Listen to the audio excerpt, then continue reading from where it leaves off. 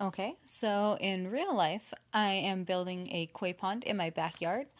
Um, and I guess subconscious me feels inadequate and incompetent. So this is me, I guess, expressing that in dream format. Now this one is super long, so bear with me. I'm gonna mess up a lot. Was with my junior high school boyfriend's house.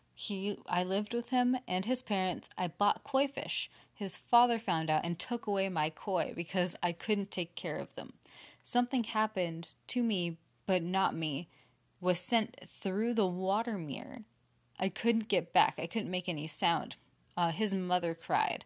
The boy I was dating, now we are neither of us, so we're different characters now, enlists in the army. He's some kind of medieval soldier. Girl kind of leaves, but doesn't want to leave the mirror, but she has to go to school. Felt like college, acting like high school. Okay, and then there were two workbooks. One was problems and it was homework, but it was lesson one and it was math, which was super easy and I finished fast. Just sat around and distracting people. Second was a balance of bear claws and physics. I had fun and it was hard, so challenging was good. The third was about vocab words, and I didn't know it, but I hated it. So it was about animals that weren't alive or real, like a duck statue. But the example in the book, but I didn't read it. I didn't want to read. I just skimmed through and grabbed the appropriate answers. Classmate asked me if I'm good at math, and humble bragged because I owned a house I knew math. The house triggers in my mind that the boy and I should get our own place. Stuff happens. He was adopted into my family. His dad died.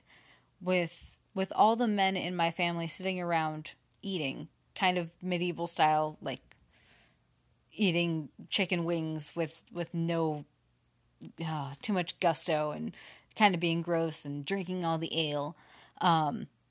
They say that he gets to pick his own name. That he can be anyone if he wants to, and he decides to change his name to Wyatt after his father. So that my ex boyfriend's father's name was not Wyatt, and by the end of this dream, he wasn't him either. It was really confusing. But all I remember is they took my koi fish away because I put it in a really small pond, and that was dumb because they need room. And yeah, he took it away, and that was like the heart of that dream was me being so devastated because he thought I wasn't smart enough to do the right thing, and then I saw proof that I wasn't smart enough to do the right thing, and I was just doing what I wanted.